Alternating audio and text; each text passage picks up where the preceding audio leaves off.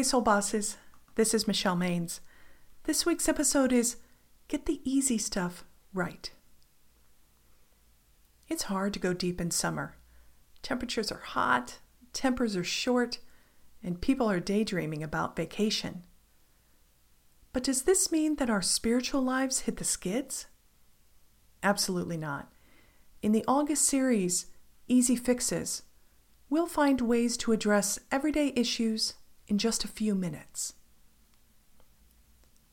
When NYU professor Scott Galloway spied a new MBA student walking in an hour late to his first class, he asked him to leave and arrive on time to the next session. Easy fix. That's why he was startled when the student emailed him, complaining he was bothered by Galloway's request. He argued for leniency. After all, he didn't know it was their policy that people couldn't walk in late. How could he, since this was his first time attending? The other professors hadn't said anything. The other professors, you're asking? Oh, yes. Professor Galloway's class was actually the third on the list. In the prior 60 minutes, he had already been to and walked out of 2 other classes, hoping to find one he liked the most. Galloway had an epic response. Here's an excerpt. Your logic effectively means you cannot be held accountable for any code of conduct before taking a class.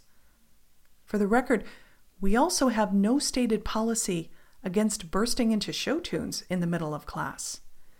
However, there is a baseline level of decorum, i.e. manners, that we expect of grown men and women who the admissions department have deemed tomorrow's business leaders. Getting a good job, working long hours, keeping your skills relevant, navigating the politics of an organization, finding a live-work balance. These are all really hard. In contrast, respecting institutions, having manners, demonstrating a level of humility, these are all relatively easy. Get the easy stuff right. In and of themselves, they will not make you successful.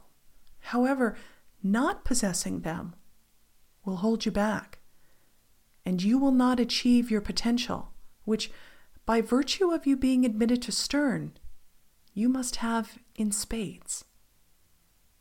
It's not too late. You might be interested to learn that Scott Galloway teaches brand strategy.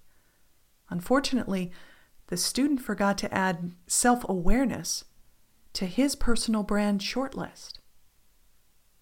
So, how can we break down a big subject like self-awareness into an easy fix? Let's take a single aspect, language. Like the student, do you unintentionally give away your power, claiming things just happen? Or perhaps you hear yourself making negative statements like, I'll never get my money together, or I'm always underwater with deadlines.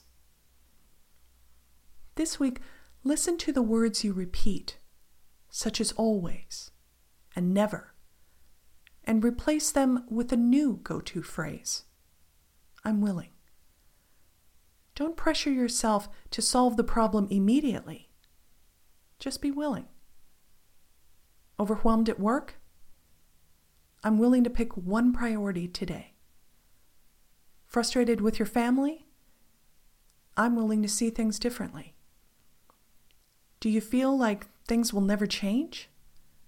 I'm willing to be surprised.